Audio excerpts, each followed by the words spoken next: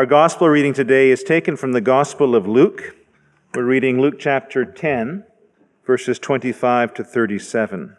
And behold, a lawyer stood up to put him to the test, saying, "Teacher, what shall I do to inherit eternal life?" He said to him, "What is written in the law? How do you read the law?" And he answered, "You shall love the Lord your God with all your heart and with all your soul and with all your strength and all your mind, and you shall love your neighbor as yourself." And he said to him, "You have answered correctly. Do this, and you will live." But he, desiring to justify himself, said to Jesus, "And who is my neighbor?" Jesus replied, "A man was going down from Jerusalem to Jericho, and he fell among robbers who stripped him and beat him and departed, leaving him half dead. Now by chance, a priest was going down that road, and when he saw him, he passed by on the other side. So likewise a Levite, when he came to the place and saw him, passed by on the other side. But a Samaritan, as he journeyed, came to where he was, and when he saw him, he had compassion. He went to him, and he bound up his wounds, pouring on oil and wine. Then he set him on his own animal, and he brought him to an inn, and he took care of him. And the next day he took out 2 denarii, and he gave them to the innkeeper, saying, "Take care of him, and whatever more you spend, I will repay you when I come back." Which of these 3 do you think proved to be a neighbor to the man who fell among the robbers? He said, "The one who showed him mercy." And Jesus said to him, "You go and do likewise." This is the word of the Lord. It's a pleasure today to have Tim Cooke with us today. Tim is our treasurer. And today, Tim is going to reach into the treasury of the Holy Gospel for us. So thank you, Tim. Good afternoon. It's a pleasure again to open up the Word of God today and see what He has to say to us. And this afternoon we have before us one of the most well-known passages in the Bible, the parable of the Good Samaritan. This parable is so well known that many aspects of our society have been influenced by it. There are laws, acts, hospitals, and charities named after it. And it has inspired a multitude of art and pop culture over the last 2,000 years. The term Good Samaritan has become colloquial. According to Wikipedia, a Good Samaritan simply means someone who helps a stranger. But there's more to this passage than simply an encouragement to look out for injured people on our way home from church today. And although we are not studying one of the 10 Commandments this afternoon, this text teaches us about the law and its relevance to us as Christians of the 21st century. Let's begin in a word of prayer. Father in heaven, we praise you for who you are and what you've done in our lives. We thank you for this opportunity to gather before your word. And I pray today that your Holy Spirit would come and teach us, that we would be ruled by your scriptures, that you would give us grace to listen, to understand, and to obey, that we would go and do likewise. May the words of my mouth and the meditations of all of our hearts be acceptable in your sight, O Lord, our rock and our Redeemer. Amen. So today I want to look first at the dialogue between Jesus and the lawyer, and second at the parable itself. So let's begin. The dialogue, there's 2 characters. There's a lawyer and there's Jesus. And the lawyer, we don't know his name, but we know 2 things about him. One is he's an expert in the Jewish law, also known as a scribe. And 2 is his motive. He wants to put Jesus to the test. His motive is not to learn, even though he calls Jesus teacher. It is not to submit to Jesus' authority. And it is not to grow or mature or change. The lawyer's motive is to test and challenge Jesus. So the lawyer chooses his favorite controversial discussion topic, eternal life. And he asks Jesus about this. "Teacher, what shall I do to inherit eternal life?" And Jesus, interestingly enough, does not immediately answer his question, but he turns it on him. What is written in the law? How do you read it? Basically, you're the lawyer. You tell me. And this is not the first time we've seen Jesus do this, answer a question with another question. Jesus is questioning the lawyer to get to the root of the issue in the lawyer's heart. So the lawyer answers his question, "You shall love the Lord your God with all your heart, and with all your soul, and with all your strength, and with all your mind, and your neighbor as yourself." The lawyer nails it, 10 out of 10. The lawyer's answer is virtually identical to the answer that Jesus himself gives on another occasion in Matthew 22. But when the Pharisees heard that he had silenced the Sadducees, they gathered together, and one of them, a lawyer, asked him a question to test him. "Teacher, which is the great commandment in the law?" And he said to him, "You shall love the Lord your God with all your heart and all your soul and with all your mind. This is the great and first commandment. And a second is like it. You shall love your neighbor as yourself. On these two commandments depend all the law and the prophets." So we don't really know if this lawyer had heard Jesus teach this in the past, or if he just had an excellent understanding of how these commands from Deuteronomy 6 and Leviticus 19 summarize the entire law. But Jesus affirms the correctness of his answer. And after agreeing with the lawyer's intellectual understanding of the law, Jesus tells him, "Do this, and you will live." What does it look like to do this? What does it look like to obey these commands? Matthew Henry says this about the two greatest commandments. Number one, we must love God with all our hearts, must look upon him as the best of beings, in himself most amiable, and infinitely perfect and excellent, as one whom we lie under the greatest obligations to, both in gratitude and interest. We must prize him and value ourselves by our relation to him, must please ourselves in him and devote ourselves entirely to him. Our love to him must be sincere, hearty, and fervent. It must be a superlative love, a love that is as strong as death, but an intelligent love, and such as we can give a good account of the grounds and reasons of. It must be an entire love. He must have our whole souls and must be served with all that is within us. We must love nothing besides him, but what we love for him and in subordination to him. 2, we must love our neighbors as ourselves, which we shall easily do if we, as we ought to do, love God better than ourselves. We must wish well to all and ill to none, must do all the good we can in the world and no hurt, and must fix it as a rule to ourselves to do to others as we would they should do to us. And this is to love our neighbor as ourselves. Do this, and you will live. How does the lawyer respond to this? Verse 29, "But he, desiring to justify himself, said to Jesus, 'And who is my neighbor?'"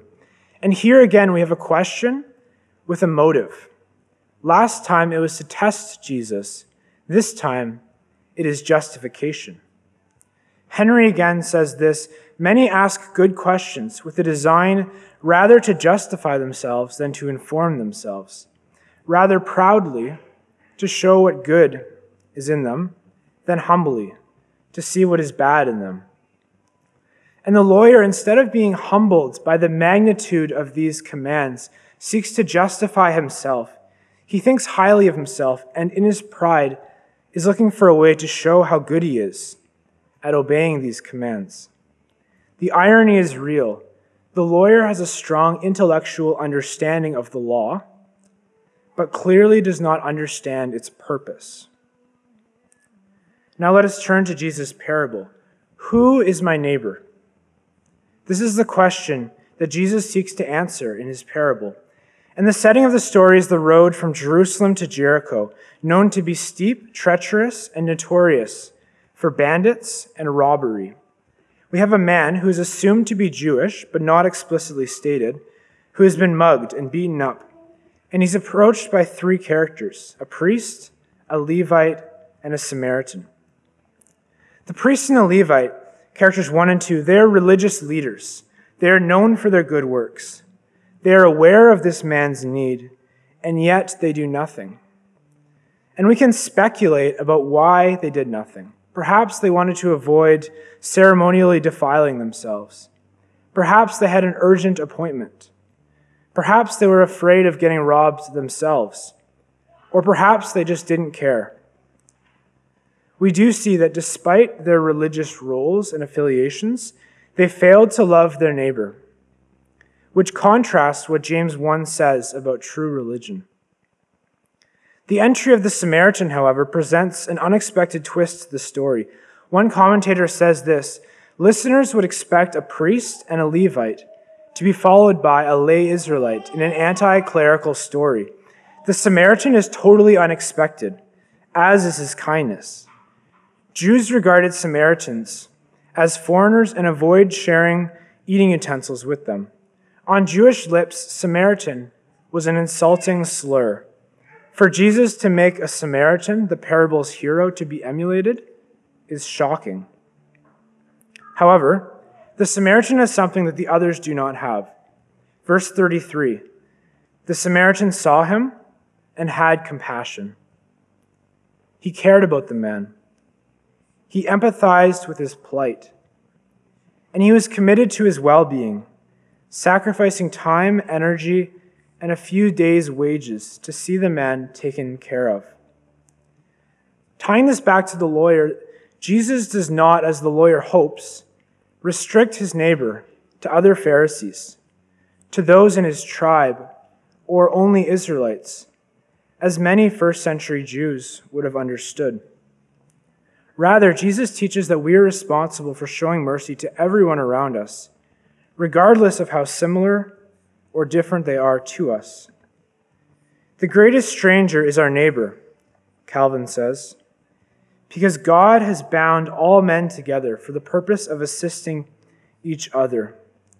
This is a hard command to obey, to love a stranger as I love myself. And the globalization of our world makes this command even harder to follow, as we are now able to help people that we were unable to help before. But to be honest, I can barely love those around me, my family, my girlfriend, my roommates, my coworkers, my friends, my church, barely. There are so many needs that these people have, and that all of you have, that I cannot meet, or that I'm unwilling to because I'm stubborn or lazy or selfish or prideful, or just plain unobservant, because I'm too caught up in my own problems, because I often disobey Philippians 2 and count myself more significant than others. And this is the second table. The first table, love the Lord your God with all your heart and with all your soul and with all your strength and with all your mind. When I compare myself and my life to the law, to the standard that God has set before us, any sense of pride, any sense of justification, it simply crumbles. I have never loved God as I should, not for a day, not for a minute. C.H. Spurgeon says this: do any of you want to live by the law? There is the law. Does any man here pretend that he has kept it? Let me ask any man here who would justify himself in his own works: have you thought of God today? How much time have you spent with God? Or yesterday, how much of your time did you give him? How many minutes? Would you venture to say that you spent a quarter of an hour in prayer? No. Perhaps if it comes to the truth, you did not spend 5 minutes. Now, if you loved God with all your heart and all your soul and all your strength and all your mind, do you think that 5 minutes would satisfy such a love as that? Oh, no. Sirs, you that are unconverted give God no love at all. And how can you think, therefore, that you're keeping his law, which puts it so strongly, thou shalt love the Lord thy God with all thy heart, and with all thy soul, and with all thy strength, and with all thy mind, and thy neighbor as thyself. Have you ever done that? Neither the first nor the second table have you kept intact. What do we do? Where do we go from here, knowing that we utterly fail to observe the two greatest commandments? And as we close this afternoon, I have two ways that we can respond to this text. Number one, we must cling to Christ, to our Savior Jesus Christ and his active obedience. Jesus came to fulfill the law, and he was successful when we were not. Jesus perfectly loved the Lord his God with all his heart and all his soul and all his strength and all his mind.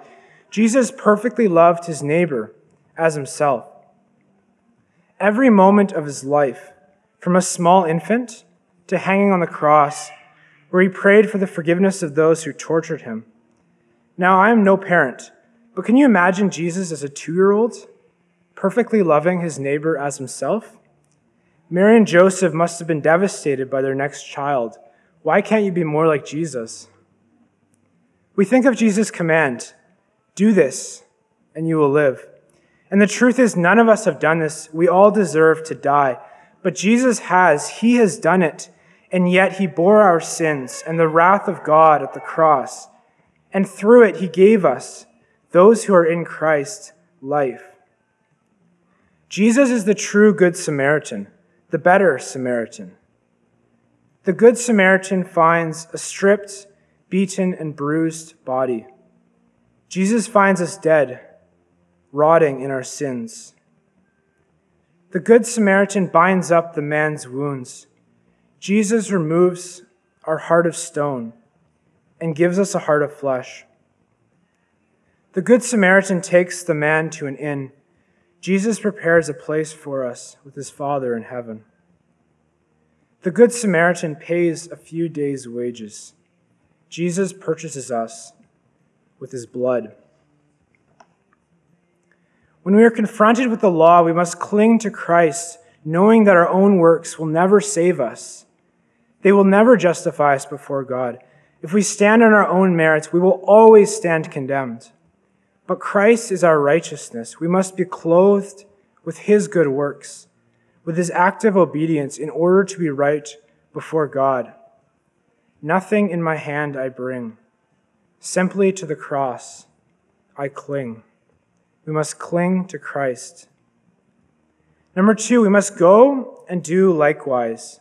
We are saved by grace, but we are saved for good works, which God has prepared beforehand for us to walk in. Romans 6 says it well. What shall we say then? Are we to continue in sin, that grace may abound? By no means. We are no longer slaves to sin, but slaves to righteousness, leading to sanctification. And as much as we cling to Christ, knowing that our own righteousness will not save us, we must grow in our own righteousness, in our own holiness, in our own Christ-likeness. We must imitate the true Good Samaritan. How? There are a few questions that we can ask ourselves. Number 1, who are our neighbors? Who are the people that we cross paths with? Family, friends, coworkers, fellow students, strangers. Who are the people we don't cross paths with, but we could? People we're out of touch with. People we've unfollowed on Facebook. Pockets of our society that we never interact with. Secondly, what are the needs of our neighbors? Do they have physical needs, shoveling snow, moving furniture? Do they have family needs, someone to watch the kids, someone to come over and help do meal prep? Do they have relational needs, friendship, community, someone to visit? Do they have financial needs, things they can't afford, that we consider to be necessities or take for granted? Finally, spiritual needs. The reality is that many do not know Christ, are dead in their sins, and are approaching an eternity in hell. As Christians, if we actually believe what we claim to believe, and if we truly love the people around us, this is a need that we cannot ignore. The need for the gospel, the need for salvation. So who are our neighbors? What are the needs of our neighbors? Thirdly, which of these needs can we meet? Which of these needs are you uniquely able to fill? Which tasks come easy for you? What are you good at? What do you like to do?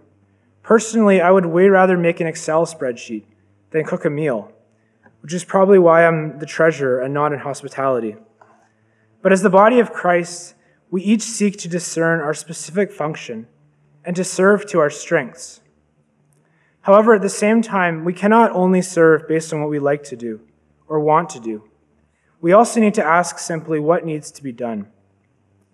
Sometimes doing things that we are uncomfortable with or not good at helps us to become comfortable with them or good at them. We cannot only work to our passions and our interests, we must work to the good of our neighbor, regardless of the personal sacrifice involved. As we finish, I want to encourage us to look to Christ in this as well. We cling to Christ for our salvation, but also look to him as our model of sacrificial service towards our neighbor.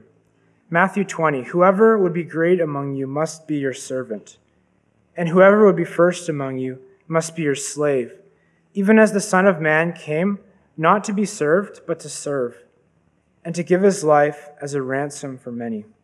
Not my will, but yours be done. We look to Christ's ministry of teaching, healing, and prayer, and his death on the cross as the ultimate example of service. And we pray that the Holy Spirit would work in us to change us, to make us more like Jesus Christ in this way. As we go from here, God give us grace today to cling to Christ and to go and do likewise. In the name of the Father, Son, and Holy Spirit. Amen.